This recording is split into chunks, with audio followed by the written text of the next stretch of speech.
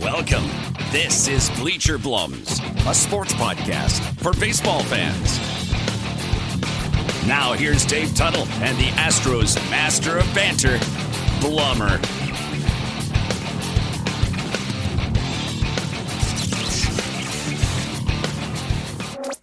As ready as you'll ever be. As ready as I'm ever going to be, and the bleachers are open. I am Jeff Blum, 14-year Major League veteran, current broadcaster for the Houston Astros. And on the other side, out there on the West Coast, is my good buddy David Tuttle, or as we may call him during this podcast, Mark Cutback Davis. Mark Cutback Davis, baby. Representing, yeah, we've always got some good tees. That's a good one. I like that one. I actually got a new one from my good buddy at Ram Shirts. That's Impress. And I know you're kind of looking at it going, wait, you're missing part of the word, right? And that is kind of the beauty of it, because when I started saying this on our broadcast, I had to tell the story about Miguel Tejada. So Miguel Tejada is the reason that I say some of my words, only partial parts of them, because his name, he, instead of calling me Bloom or Blum or whatever, he called me Blue. Never finished a word. The dude never finished an English word. He may have finished the ones in Spanish that I understood, but the English ones, never finished it. And one of the things, I'd go up there, I'd get jammed like crazy, hit like a 42 hopper to the first baseman. My hands would be stinging. I'd come back pissed. And I'd be like, son of a good. And he'd come up to me and go, man, Poppy, the way you hit a ball, that was impress. He would just make so much fun, but he would say, that was impress. So that's where I came up with that's impress. And I use it every once in a while during the broadcast. So trying to bring in some of those ex-Astro guys and some of the stories and some of the personalities. But the best story I've got about we're on a podcast. So, this will be a little bit of a disclaimer. I can't tell this story on air, but I'm going to tell it right here to start this podcast off. Is that when I played with Miguel Tejada, we were at home in Minute Maid Park. And I think Jose Valverde's coming in to get a save late in the game. Tight ball game. We're playing about 500 balls, so we're just scratching and clawing just to win any game we can. And Valverde's getting loose, and I'm standing next to Miggy, and I'm like, "Man, Miggy, big game." He goes, "I know, Poppy, I know." He goes, "You see that girl?" I went, "What?" He goes, "Poppy, see that girl up there?" I go, "What? No, man, I'm trying to focus on the game, dude." He goes, "No, Poppy, you got to see this girl. It's amazing. She impressed." I said, "All right, Biggie, where is she?" He goes, "In the upper deck." I went, "Damn it, Miggy. Why are you do that to me, man?" He goes, "Poppy, you can't see that from here? The one with the big titty?" And I mean, I was blown away at how, relaxed and cavalier he was about doing stuff. But I mean, it totally broke me down. I started giggling in the ninth inning. Sure enough, Valverde comes in, gets a ground ball and a punch out. We win the game. We're giving high fives. But that just kind of encapsulates the Miguel Tejada that I got to play with. He was a blast to play with. He loved playing the game, man. How you doing, Tuttle? I'm great. Hey, most ball players are like that, which is funny. I wish I was less. I think maybe being a pitcher, you would get that like adrenaline for that day or that moment. But I wish I was a little bit looser. So many guys were like that, and they were really good at breaking the mood. I played against Tejada for years. It seems like that's right. Coming up, he was with the A's in Modesto, and then in Double-A, he was in Huntsville, and then in Midland is where the A's went to. So I played against him a lot. He was actually a fun guy to play against, and we talk about like guys that you own or guys that own you. He kept making his way up through the ranks, but I actually didn't mind facing him. I think if I look back, I probably had some success against him. Free swinger though, right? So he swings and right on right with that movement you got. Probably tied him up a couple of times. But sometimes you just take advantage of free swingers. It was like when somebody says this guy swings at everything. I guess Vladimir Guerrero would be an exception, and probably Tejada for most people. Like they didn't just swing at everything; they could hit everything as well. You get that 0-2 fastball kind of under their chin, and they hit it out. You're like, oh, okay. How did they do that? But yeah, but I mean, it's great to have guys like that in the clubhouse. And as you said, I think just like they did in the clubhouse, you did that for me here on the podcast. You lightened the mood, loosened it up. We've got a bunch of fires burning here in oh man, dude, it California, looks terrible out there, man. It is, but it's really apocalyptic, which is appropriate since you finally swayed me to your side about how miserable 2020 is. I mean, every morning we wake up. Yesterday was like 20 degrees cooler than the day before. It's overcast all day. So it's part smoke and part overcast. And the sun is like burnt orange. And you're like, whoa, Like if the world it is apocalyptic, but when it looks like it just reinforces everything, man. You're like, holy. Yeah, it's exactly right. So what a trip. So, but otherwise doing well. You said that your kids are back in school. My kids are tiptoeing, are about to put their toe in the water in the next 2 weeks. And I think we're going to kind of get them back in school. We're hoping we don't have that magic relapse or anything. So yeah, no, it's funny talking to my kids who now I have a junior and 3 sophomores, but they were excited about going back to school. And we talked about it, all the concerns and the risks, and they're actually, they said that they're really strict about the social distancing and the mask wearing, which, obviously we applaud the ability for the kids to, number one, comply and work within the limits that they are working within to go to school. And then the teachers and everybody and all the faculty that are actually making sure that they're enforcing that, because I think that is the biggest fear is, it's almost, when is it going to happen? How long? What's the over under? Is it a week? Is it 2 weeks? Or is it going to be, 3 days later where somebody just all of a sudden has an outbreak? But my girls are said that they wore a mask the entire day. The only time they don't is when they're on the court playing volleyball. So I've got 4 volleyball players, and when they're on the court, they don't have the mask on. But if you're waiting to go play and you're on the bench, you have a mask on the entire team on the entire time. And the coaches also have the masks on too. But I'm curious to see how your kids go back and how that goes too, because there is that fear of the spike or that, relapse, like you're saying.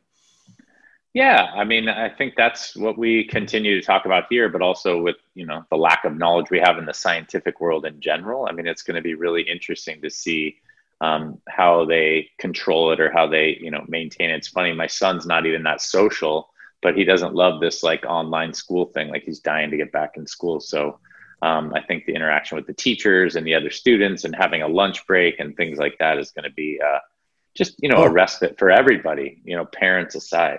No, they actually complained about the lunch break. The lunch break, they actually have stickers on the tables in the lunch area, and they're going back. And so they're kind of like, well, they were like, we were excited about lunch, but now we got to sit literally 6 feet apart from everybody. So they're kind of gets a little loud with everybody yelling back and forth.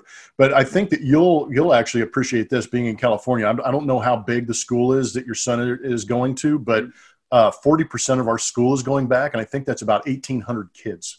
Oh, nice. That's actually cool. Yeah. I think we have, it'll be interesting to see the numbers, but let's say, I think the whole high school here is like 2,200? So if you get 50%, you're looking at 11. Yeah. Yeah. So, I mean, like you said, it's not going to be everybody. I already know that. And we have tons of neighbors that have already moved schools. And I think one of the challenges with elementary school, and boy, everybody that tuned into the Bleacher Blums podcast is really thrilled to hear about like Southern California school district rules. But I'm like, you're going to another school? And he said, yeah, because they had initially signed up for 100% online. And so you get a teacher online, and then if they open it up and you want to go back in, there's no guarantee that you get the same teacher, the same curriculum. I mean, this curriculum can stay close, but they wanted some continuity for their kids are younger than our kids. But they want some continuity where it was like, all right, well, if we're going to go back, can't we just jump right in with that teacher? And like, no, not in public school. You either have online, you're in school, and then as they open it up, I guess there's no guarantee that the onliners can come in. So they wanted to go somewhere else where they could kind of have some guarantee. So again, a new frontier every day in the year 2020. And, here we go. Yeah, now and you know what, you don't discount the fact that people listening across the country or people listening here in Texas, in comparison to California, there's some massive differences between Texas and California.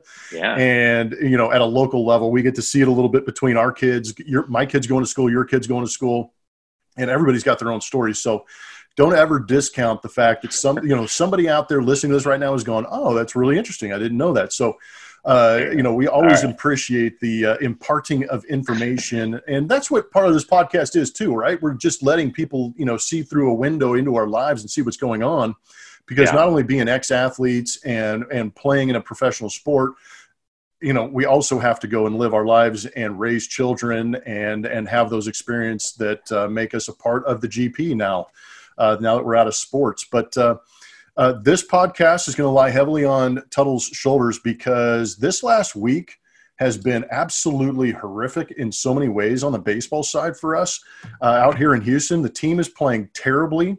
The bullpen is walking the planet. The broadcasts are in the studio and they get a little sketchy. The hours that we're working are freaking ridiculous, man. I know that when we traveled with the team, games would start at 9:00 in Houston, which was bad for fans. But at the same time, I was in the same time zone as the team, so it made my life a little bit easier. But trying to call the game in the same time zone as the fans and being, just getting home at 1, 2 in the morning is awful. And like I said, the kids are going to school, waking up at 6:30 in the morning. And, one of the big differences between California and Texas is the master bedroom that is downstairs. It's not upstairs like it is in California. So I hear everything that is going on in the morning, and it drives me nuts. But that being said, Tuttle, man, here it is. It's on your plate. What's on tap? Brought to you by St. Arnold.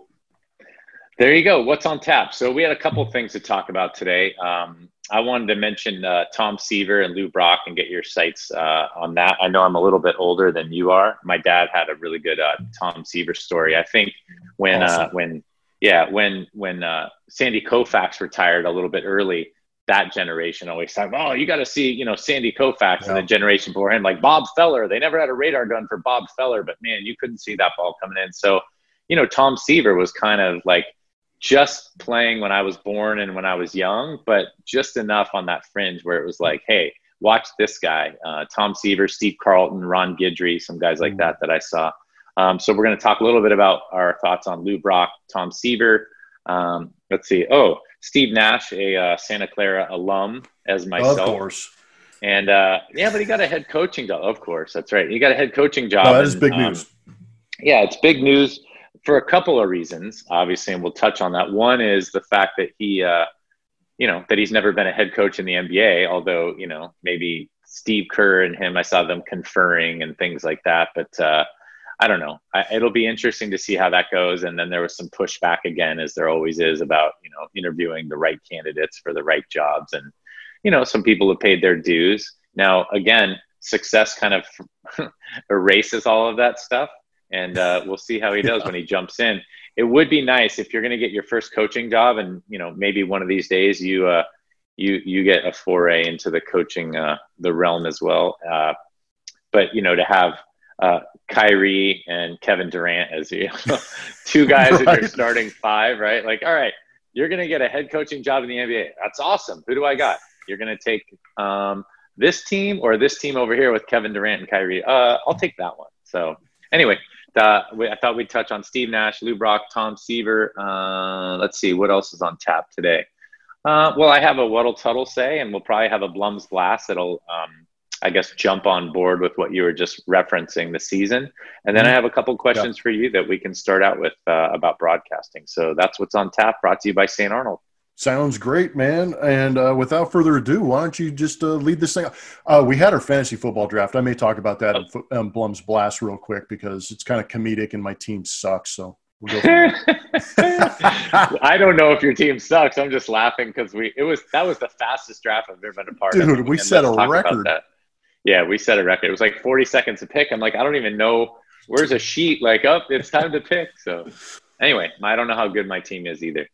And every fantasy football draft, we can even start with this. Every fantasy football draft, like you read the prognosticators. I mean, I didn't do a whole lot of research this year and a lot of reading. And now pretty much when you get on there, it lists out their prospects and you kind of line them up with who you like. And, it's pretty easy to get these guys to fall in line.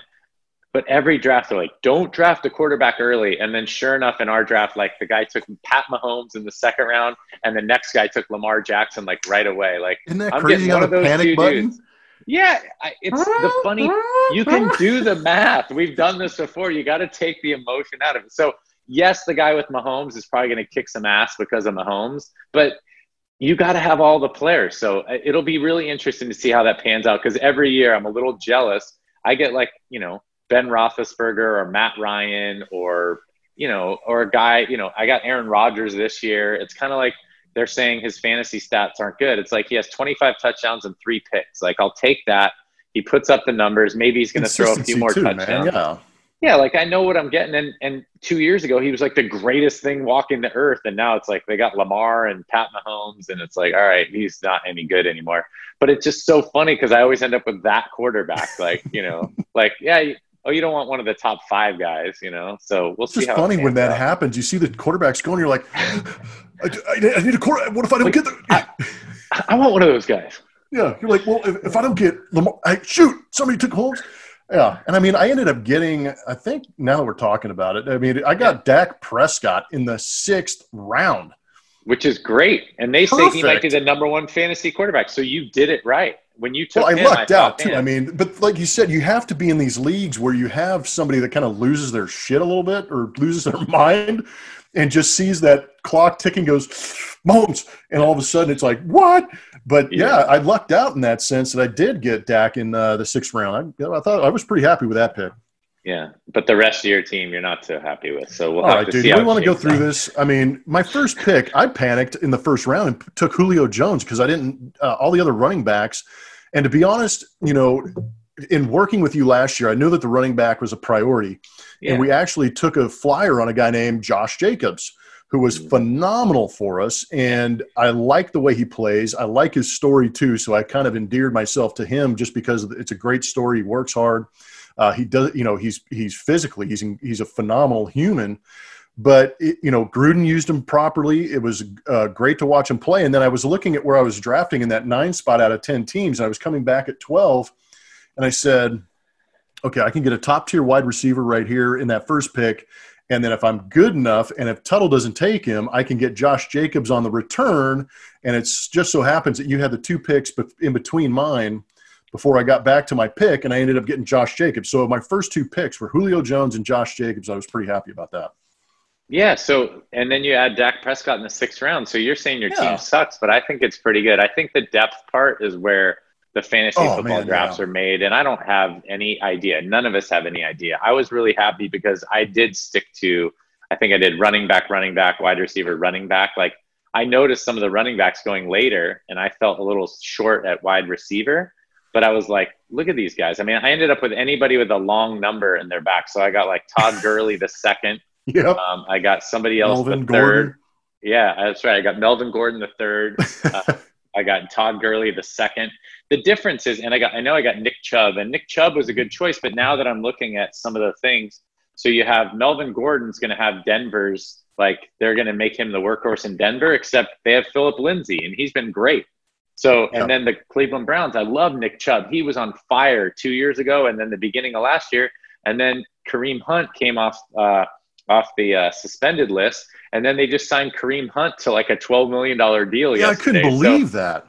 So I'm looking like, all right, the Browns are going to use everybody. And let me ask you a question real quick. Go ahead, who got Kareem Hunt in this draft? That'd be you.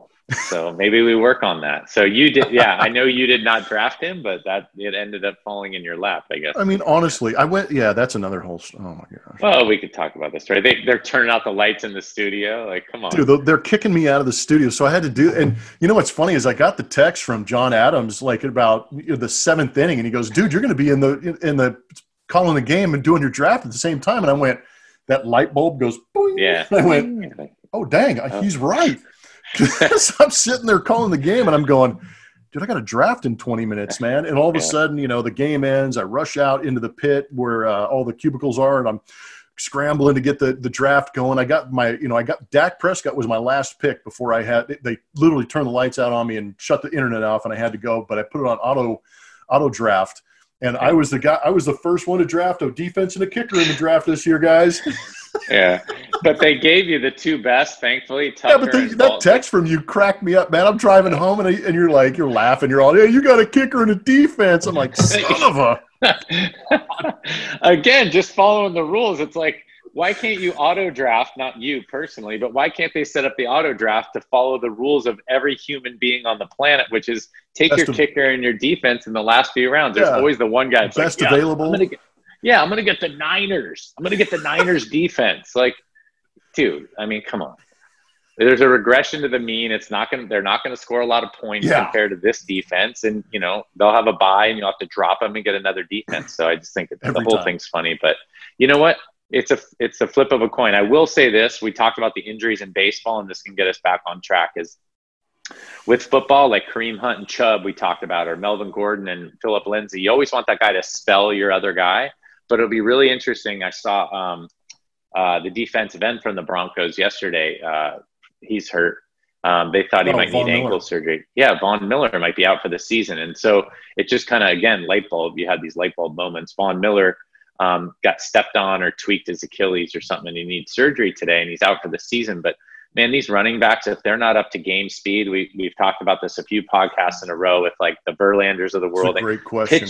Pitching game speed, but full contact football game speed it's on another level. And I just think, man, it's great to have some of these players on your team, but I have a feeling there may be a high turnover and many transactions as we head into all these preseason games were canceled. No, it's actually great that you do talk about that, because the preseason games have been canceled. I have Broncos defense, so thank you for the heads up. I will now drop them and try and find somebody else, maybe running back to fill in. But it's interesting you bring that up, because guess what I was watching the other day was the BYU Navy college football game. And, they were talking about how BYU actually had maybe 3 more weeks of practice than Navy did. And guess what, man?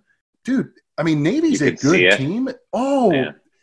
All of a sudden, the offensive line for BYU was literally just picking guys up and moving them off to the side, because they were so, they weren't – it's not any fault of their own, but they weren't in good shape. They weren't up to that contact speed or that contact ability that you're talking about. All of a sudden, they just got manhandled. And I'm with you in the sense that the NFL, it's going to be really curious to see how those first couple of weeks go. Are they going to be protecting themselves a little bit? Are they going to be cautious in making contact until they get that the feel for the impact? And is it going to be the same as baseball, where we saw so many injuries to some big-time players, man? Yeah. So, as far as fantasy football, just like the rest of 2020, if good things happen, great. That's awesome. If it goes haywire, then I think it can be expected. So it'll be really interesting. And I will say that, I just think the full contact sport of NFL football is going to be different than baseball. And we did see, I know it's violent arm action with your arm when you're throwing hard and all that, but I just think that contact's I don't know how they're going to do it with a 53-man roster, if they're going to have a taxi squad as well. I haven't delved into that, but I don't know. It'll be interesting to see how you guys have the training facility or the taxi squad, and bringing guys up and down just seems to be a little more fluid this year. There's a lot more guys making their debut. It'll be interesting to see, how the NFL does that. And let me transition to baseball, because I asked about Mike Minor last night because I'm naive and I'm a knucklehead, but I assumed he was an all-star last year with the Texas Rangers. Was it last year? Yeah. And why is he pitching for the Oakland A's? He had 200 plus strikeouts last year. He was phenomenal. Go ahead. Yeah. So why is he pitching for the A's this year? What happened? Did they not sign him? Was he a free agent? I missed he was not pitching very well for the Texas Rangers to begin the season. And if you watch the standings in the American League West, man, there's some bad teams in that division, and the Texas Rangers are one of them, and they decided to let him go. I know they were trying to trade Lance Lynn, but I think the asking price was a little steep, and the A's knew what Mike Minor did last year and maybe saw something in the mechanics that they wanted to try and tweak and make him a part of the rotation. But he has a 6+ ERA. And the interesting thing, when we were texting each other, because you asked about that, I said, hey, man, this guy in 2017 was throwing 94 miles an hour with the Kansas City Royals. And then the last 2 seasons with Texas Rangers was throwing 93, maybe 94, topping out, but averaging around 93. And then this season is throwing 90 miles an hour. So there's a pretty big drop off as far as velocity. And then that cutter isn't working really well inside, but he's been getting hit around a little bit. So that's kind of the theory behind him. But I don't know if it's because of, lack of an off season, lack of a spring training, or if it's just fatigue even, from last year. I don't know. Yeah, I was just surprised. I'm like, they trot him out last night. And again, I'm falling asleep at the wheel, like not following transactions. But here's Mike Minor. I'm like, this guy was dealing last year. Mm-hmm. And I think what's funny, and I don't know if we've ever talked about this, and this as a hitter and being entrenched in the baseball world, but when people talk about velocity, I feel like that's velo. I feel like when you're trying to get drafted, it's like how many bombs are you hitting? What kind of at-bats you have as a pitcher? It's like, how hard are you throwing? They'll look at the radar gun. Good. We'll teach them the rest of the stuff. When you get in the big leagues, it's not always about velocity. It's about location and movement. typically location and movement before velocity. But what I will say, the big telling factor for velo is the secondary pitches. People make that mistake. Like, dude, a 90 to 91 mile an hour fastball, that's fine. But if you do not have the arm speed and the fingers, in the right spot, then that slider, that cutter that you were saying that he was throwing so effectively, that's where that 3 miles an hour makes a big difference, because you don't get the bite. It drifts. And if you see that breaking ball coming. And that's what I failed to point out, is it wasn't just on the fastball. Tuttle, obviously knowing a little bit more than I do about pitching, he stated it correctly. It's not just the fastball, it's all the secondary pitches too. So you're losing the crispness and the sharpness and that snap, and guys are starting to hit it. Yeah, and that's why those stats have become relevant, which are the spin rate and all that stuff. But that's just for the layperson. Like, know that velocity, it's like, great, well, he used to throw 93, now he's throwing 91 or 90. Yeah, well, yeah, that's a little difference, but you can still sneak up on people with that. But it's really the secondary stuff. If your arm's not feeling it, or you're not getting the extension or the sharpness or the crispness that you mentioned, that's interesting. Crispness sounds like a holiday, doesn't it? Yeah, unless you like crispiness. Yeah. Hey, so my turn to jump in again, and I wanted to say I have not been listening to as many Astros broadcasts as I would like, mainly because you guys have been playing the Los Angeles Angels of Anaheim proper and the Los Angeles Dodgers, which you did play earlier. So the games are blacked out. I would like to mention the blackout, but I did want to say I noticed something about your broadcast style, and you were mentioning what a rough deal this is. Sitting in the studio and not having the energy kind of from the fans or being in the stadium, but also being at a later hour, 9, 10 o'clock on the West Coast games. If you have a full day before you get in the booth, regardless of what you're supposed to be doing, like pull yourself together and get on the broadcast. But yeah, the energy yesterday was really interesting, and I realized it was a doubleheader, but I kind of feel like you've translated the ball player in you into the booth, and that may be intentional or unintentional, but I don't know. I just always thought you are insightful and you're paying attention, you're in it. And I got on the game yesterday and it was 4-0 in the third inning, and I didn't hear you talk for like 10 minutes. And I'm like, I don't know if we had to run out of the booth or what's happening. And then as the energy picked up, and obviously you take your lead from TK, the energy picked up, you interjected a little bit more, and then they walked in a run. They walked in another run. All right. Like, hey, we haven't put the ball in play. Now we got walks. 2 runs. Yeah. So I'll throw it to you in 1 second. I would say it's like that ball player thing too, though. Ball players are centered. They're trying to keep their emotions in check. We don't want to get too high. We don't want to get too low. There's stuff that's going to happen. Things will happen throughout the course of the game. And then we read the game and we go with the flow, hey, we got a little energy. Let's get the guys up and whatnot. But I noticed that in your broadcast style. I'd like to know a couple things. One, is that intentional? Is there less of effect on your broadcasting, or more of an effect on your broadcasting based on being in the studio and the late hour and things like that? And then, is it compiled with actually the way the Astros are playing? Because I always felt like you're pretty good. Like, watching a broadcast, we shouldn't really know if they've won 10 games in a row or lost 10 games in a row. We want to be in the moment and watch the game. And I think you do a good job of that. What say you, Mr. Blum? So there have been there. Yeah. It's been a tough week too. I mean, if you've been watching the Astros, I think they've won one of their last, 7 or 8. I mean, it's been abysmal, and I get frustrated because I'm a hitter. And I watch the team go out there and score 6 runs, and I see the bullpen give up the lead. So I get frustrated, and I am moody. I'm emotional, and I do let those things affect me even when I'm calling games. And sometimes it comes out in excitement when good things happen. I try and get as excited when the other team makes a great play or makes a pitch in a key situation. But at the same time, I may not be an absolute homer for the Astros, but I'm an Astro fan when I'm calling these games. So I get a little bit moody, and I do shut down a little bit when I get frustrated. And, and I've also kind of put it on myself to have the idea, I'm pro player in every sense, but at the same time, if you screw up, I'm going to say something. Miles Straw didn't tag up on a ball the other day, and I said something. If Altuve makes a mistake on a ground ball, I can tell you why. And if it's obvious, because I still have to maintain my integrity, yet be, pro Astro and pro player. But at the same time, when I've kind of made it a mission of mine, if I don't have anything productive to say, I ain't going to say nothing. And there are certain situations with, pitchers that are in the game or matchups with a hitter at the plate that, I think Sean Murphy is the catcher's name. When Sean Murphy is facing, Humberto Castellanos, I don't know what to bring to the table, because these guys have both been in, double A ball or A ball. And then all of a sudden they're in the show, and I'm watching guys fire baseballs all over the place until they throw a strike. And I'm kind of like, bro, man, I could sit here and go, this guy doesn't belong. That guy doesn't belong. I don't want to do that. I understand how hard this game is. And maybe because they don't belong here now doesn't mean they don't belong here later. But the reason I pull back is because I don't want to,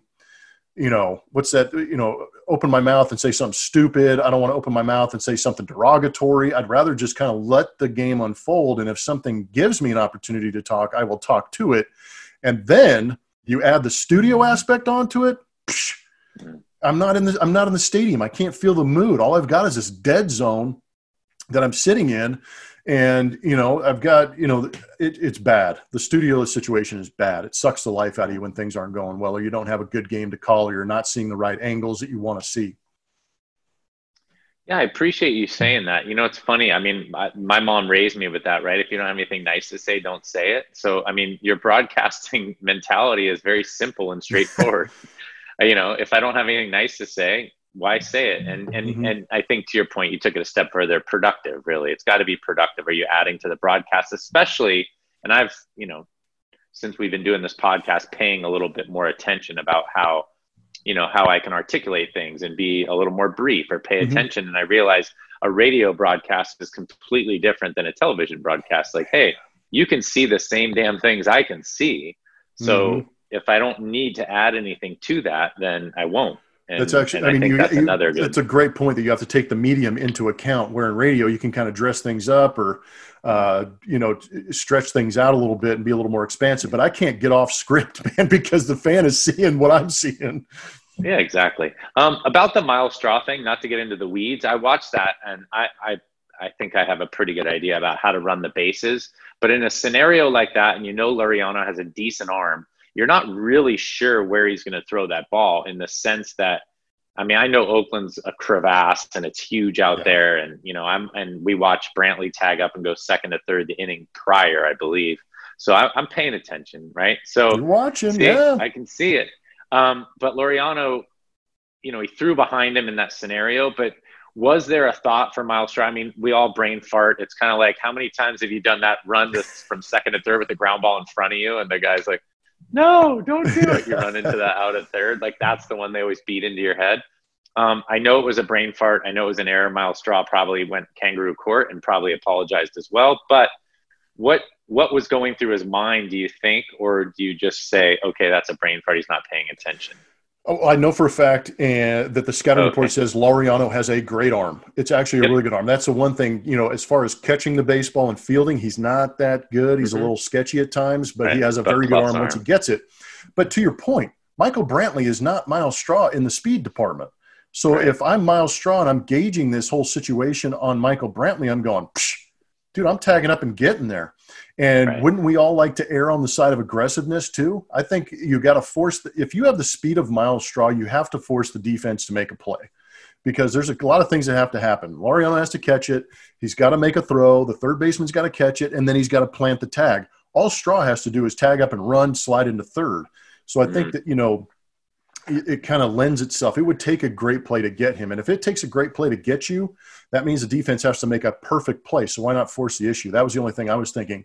And Laureano threw to second base because he was giving third base to Myles Straw. He didn't expect him not to go. Yeah, no, that's right. I agree. And that's the stuff you learn and you can read. The inning before, but there was nobody behind him either. So that was first and third. You're thinking, hey, Laureano probably actually made the right decision, because if he throws to third and it's a bang-bang play, the guy from first tags up, goes to second. Now it's second and third and one out, and now you're putting yourself in a tougher position. So I'm sure Laureano actually used his brain and said, you know what, I'll throw behind him. That way, if one moves up and one scores, then we're still in this position. So anyway, maintain the double play in order, that kind of situation too, Yeah, exactly. So, from a fan, maybe a little more than a fan watching it, I realize he completely screwed up. You did a good job of pointing that out without burying him. And and I think that was my whole point about the broadcast thing is like, yeah, you're a little bit of a fan. You're a little bit of a well, you're not just a little bit of an employee of the Astros. You are an employee of the Astros, so that has to come through. But if you're not genuine and you're not authentic, you know, it's got to be really hard to be an Astros broadcaster at this point. As you said, they just keep giving up games late. And you know, what can you bring to the table? Yeah. I see some of the people on Twitter that follow our podcast and the games, and they're not nearly as measured as you are at this point. So no. It's been interesting, and I do appreciate the fans being able to respond like that, though. It's been interesting to say the least. Yeah. All right. Well, I hate to keep throwing stuff at you. My conversation off air with you is a little bit about the blackouts. I mentioned it already. My daughter keeps saying, "Hey, are the Astros on tonight?" And I'm like, well, they're on, but they're playing the Dodgers or the Angels, so we're not allowed to get on TV and watch them. And she's like, well, why is that? And I said, well, there's this archaic rule back in the day that was started by the NFL. It's blackouts. It has to do with revenue and has to. And I'm like, by the time I get done, I'm like, but right now we can't go to the friggin' stadium. So if we can't go to the stadium because of coronavirus, what are they doing? Like, wouldn't they want more eyeballs on the game? I think we talked about this 10 podcasts ago saying, hey, how are we going to get – before the season started, you said, why don't they just lift it? Yeah, well, but also that not just lift it, but we thought this would be a place to capture some audience for baseball fans. Be like, hey, there's nothing to do. Let's turn on baseball. And we've talked about how well golf has done. So I'd love to hear your thoughts on the blackout since you may or may not have any insight. But I thought it was strictly a revenue thing saying, hey, look, the NFL, if you live in the area of the stadium, we want you to come down, pay, $100 for your ticket or $200 for your ticket and buy a couple beers and hot dogs and be in the stadium with us. And now we don't have that opportunity during coronavirus, but the blackouts are everywhere. Yeah. Okay. So blackouts are stupid in the year 2020 because already MLS, NBA, PGA, NFL, Major League Baseball, you cannot go to a game. They have mandated there will be no fans in the stadium. So guess what? Everybody wants to watch it on TV. Lift the freaking blackouts. My gosh. I don't get it. If there was ever a year to just give the fans, throw them a bone and say, hey, check out baseball. Come and watch the game like Tuttle's saying, really, propaganda at its best is getting it out to as many people as you can. So why not lift it? The other thing is if you are going to have, okay, let's just ignore 2020 because it's stupid. There's blackout restrictions. I don't want to bury it. It's pretty obvious how I feel. Yeah. So let's go to 2021. Fans are getting in the stands. Things are, slightly getting back to normal. Why are blackout restrictions like for 3 states? Who gives a shit? Nobody in Vegas is going to a Dodger game. Let them watch the game. How about we have a 50-mile radius? Say people will actually drive an hour, maybe 2 hours to go watch people aren't going to drive 2 hours to go watch a baseball game. Maybe people will drive an hour to go watch a baseball game. Why not make that blackout area 50 miles, 60 miles outside the radius of the stadium? And if anybody else outside that radius wants to watch the game, hey, plug on in, enter your password, and watch the game, or turn on the tube and watch the game. I don't understand it. Those things need to be fixed because it is about getting the people in the stands, and people outside that 60 to 70-mile radius, they're maybe make a weekend out of it and come down and watch a game, but you want them to continue to be fans, and that's how you create loyalty. That's exactly right. So outside of 2020, I would agree. This is something that they need to reassess. Just like cell phone plans used to be like you buy your phone and then it was this. And now it's all data and it's monthly. Like here's a free phone. Just pay us every month. Pay us your $100 or whatever. So I just feel like that they've got to reevaluate the business model. Here's a good example, and you can relate to this being in SoCal. Guess what? Dodger Stadium is probably 60 miles from my house. Petco Park is probably like 70 miles from my house. And it's easier. You were talking about that radius. Easier to get to San Diego. That's traffic-wise. That's fine. But guess what I can't do? I cannot watch a Dodger game at my house. It's blacked out. I can get on a Padre game anytime I want because San Diego is not in Orange County. Isn't that crazy? Go figure. It doesn't make any friggin' sense. So Dodgers are blacked out. Angels are blacked out. But I mean, we live closer to San Diego. I mean, you used to play for San Diego and live in San Clemente. I mean, yeah, it was an easier drive for me to go to San Diego than LA. Way easier to drive, especially at noon. Like, dude, I'm going to go down to the stadium by 2:00. Just get in your car at noon and go down there. I mean, it doesn't make – so, again, just another – that actually helps prove the point. Yeah, thank you. Yeah, it's like I can listen to the Astros game. Guess what? I'll put on the Padre game. It's right down the street, but I'll just put it on. Watch the Padres, you know? Yeah. Then I got to listen to Mark Grant, you know? Jeez. But, you know, that's all. I'm just kidding. That was a joke. I like Mark a lot. He's good people, actually. Yeah, no, and that's why I said it. But you know, I mean, it just doesn't make any sense. So people, let's figure out the blackout rules for all these sports. I mean, I with fantasy coming up here, fantasy football, I loathe to kind of figure out what the NFL teams are going to do. I'm sure are they going to have blackout restrictions? You know, you can't go to the games. So, man. There's 2 brand new stadiums in the league, too, between Vegas and LA, and you can't even go to them. So why wouldn't you lift the blackouts and let people see the stadium from a distance and go, ooh, I want to go watch a game there? You know, that's what I don't get. I mean, just entice them a little bit. Seriously. Yeah. Well, why wouldn't you let a couple of guys in cool T-shirts run the whole thing instead of these suits that are all, you know, tightened up, man? Yeah. The Roger Goodell theme, like he's going to show up in a sport coat in his basement. Like, put on a T-shirt, man. Let's go. Yeah, that's impressive. Yeah, that's impressive. Yeah. So, do I want to bring What'll Tuttle Say in by myself here today? Yeah, bring it. What do you? Right. I mean, use yourself in the third person and just put yourself on a tee, and then there you go.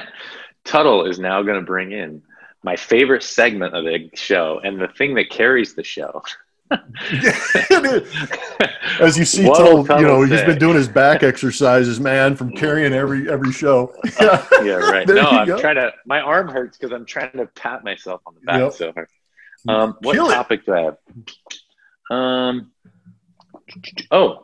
I do have a topic. I wrote it down. I stole it now, mind you, but it's gonna include both of us. So the topic today is really interesting to me. I've been reading The Athletic more regularly. I brought up something last time that was relevant to an article I read about the Hawkeye technology. There was an article this week, and I never write down the author. I feel terrible, but it was basically, would you rather, right? The old game, would you rather? Would you rather have Randy Johnson or Greg Maddux? And you play with Greg Maddux, and it's so great because I should have written down some of the stats. I have a pretty good memory with stuff, but basically it took Maddux had a 22-year career. Randy Johnson had a 23-year career. I mean, they're both Hall of Famers.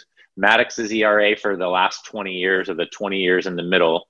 So Maddux's ERA was like 3.19, and Randy Johnson's was 3.23. So you're looking at 3.19, over 22, 23 years.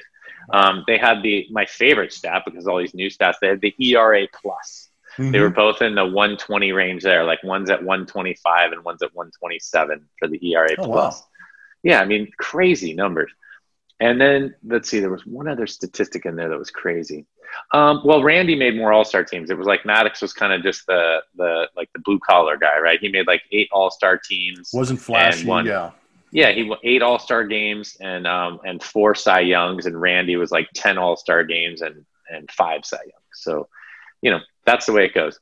But who would you rather start your team with? Who would you rather have had, like, career-wise? And I instantly thought Greg Maddux, but part of that being an ex-pitcher was I don't have a great imagination in the sense that I think people always like, you know, man, it would have been great to be Wilt Chamberlain, you know, 7'2" and weigh, you know, 300 pounds and like just, you know, knock people out of the way and dominate the game. Like, that's kind of more like Marvel Comics. That was like, you know, and I kind of put Randy Johnson in that category. You know, Randy Johnson was like, dude, 6'10". He had no idea where the ball was going. He could throw it 100. And, you know, regardless, I don't think his velocity was always the highest. But, man, when you're 6'10" and you can reach all the way out, like, it's like – that's what it felt like. That's exactly what it felt like. Yeah, right. Here's the view. Here, I'm going to let go of the ball. Now you swing.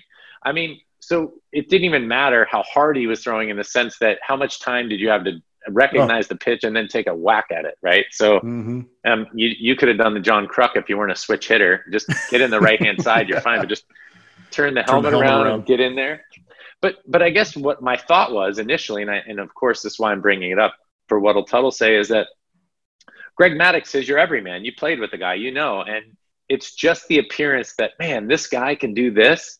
and it gave me hope. And I wish I had used my brain a little bit more to kind of, instead of thinking, hey, my athletic ability is going to keep carrying me through, I could have used a little Greg Maddox's brain. Gosh, yeah, maybe man. with a little brain transplant or a little lobotomy there, I might have been able to kind of make my career a little more of what it could have been, and or be a little more like Greg Maddux. Whereas I think most guys, Randy Johnson was like, he was a unicorn. It was like, yeah, I can't be Randy Johnson. I'm not going to be 6'11" and throw 100 miles an hour from the left side. It's just not going to happen. So I say Maddux, but mainly because even when I was playing, and, obviously I know a bunch of guys that played with him, it just kind of gives me hope, and maybe some sort of that regular guy mentality that, man, there are guys out there that have, superhuman brains or superhuman ideas or superhuman confidence that can get things done.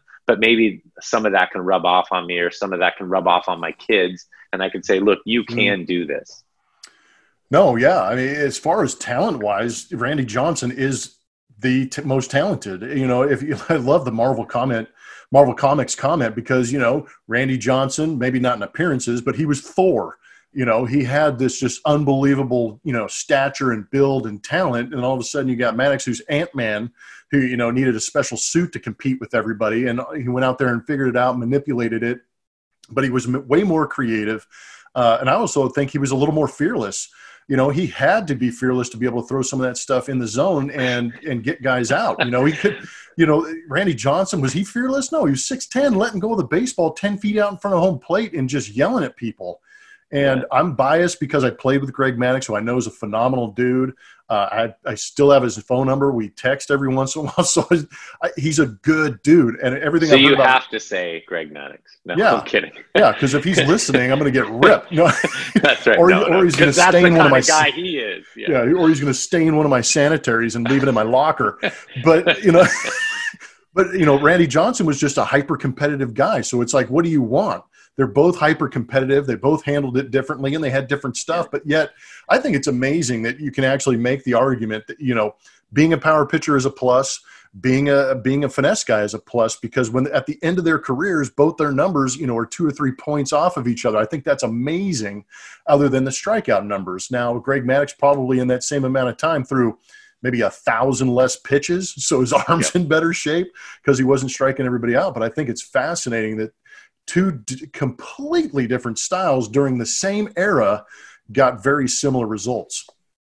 Well, I mean, you hit the key stat that I didn't write down. They talked about strikeouts over those 20 years, and then they talked about walks through those 20 years. Then like Maddux walked like 48 guys in 10-year span, Unbelievable, man. Yeah, but he struck out, they had like 15,000 hitters or something like that. He struck out like, I don't know, 300 of them or 5,000 of them. I can't remember the number, but it was a really low number compared to, Randy Johnson, who struck a ton of guys out, but of course his walks, for that same amount of time. So the statistics are there, like you said, at the end of the day. And this kind of proves our overall point about baseball and heart and grit and, just being a professional athlete in general. These two guys, polar opposite, did it completely differently. And at the end of the day, anybody would welcome them on their team, and anybody would welcome those stats into their clubhouse. And look, they ended up after 22 and 23-year careers almost identical, which is so funny because they did it so differently. And, I guess with many of the guys we talk about, Vladimir Guerrero, God-given talent, and he, hit everything and had a cannon for an arm, versus, maybe some guys like Biggio that had to work at it and play multiple positions and, figure things out and tighten the strike zone and get hit by pitches. And, they did it differently, but they both ended up at the same place in the Hall of Fame. And I think, anyway, it was kind of a cool article and kind of a neat thing to, foster a discussion. It'd be fun to, I hope they continue to do articles like that. It'd be fun to see some other guys like that, where they put the stats, kind of like you guys do. Who's that Astro or whatever? Yeah. Who are these guys? Put their careers up and say, who are these guys? Who would you rather have? Yeah. Like you said, would you rather? Yeah. But that's good stuff. And you know what? We killed Blum's Blast earlier in the podcast because we jumped on the fantasy football bandwagon and told you that we have divorced ourselves from each other and had to make our own picks. Mine went a little sideways after a while with my ability to auto draft, and I picked up a badass kicker and defense in the 7th and 8th rounds. So we tried to salvage that, but it's been a good podcast. Tuttle, I want you to go home and I want you to ice a little bit and maybe get, some back exercises and gauge that core because you carried this podcast. You did a hell of a job the last couple of podcasts, man. Thank you.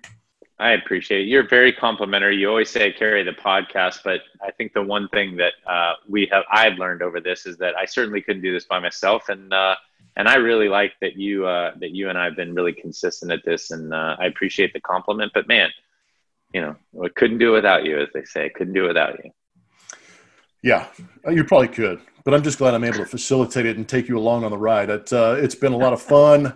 It's been another great podcast. We hope everybody enjoys it and has a good time. Keep cheering for baseball. We're in the closing stretch in baseball. It's unbelievable to think that I think we actually might have under 20 games to go till the end of the season. Some of these playoff races are tightening up, and there's good times ahead. Hopefully some better baseball too. I will try and increase my mood via maybe some enhancers that nobody knows about during the podcast. So be listening for that. We'd like to thank all of the first responders, all the frontline people, and all the essential workers out there. We appreciate you greatly. And again, all thoughts and prayers for everybody out there in California, all the firefighters that are just rushing into harm's way and sacrificing themselves for the betterment of California to get it back in form, because that's one of the things that I don't miss about California is fire season. It's insane, and it happens every year. It's amazing they don't have a way to suppress this at times, but keep fighting, keep doing what you can, and we appreciate you greatly. And I guess all those firefighters out there, guess what they got to do, Tuttle? Yeah, get after it and believe it. We'll see you guys next week.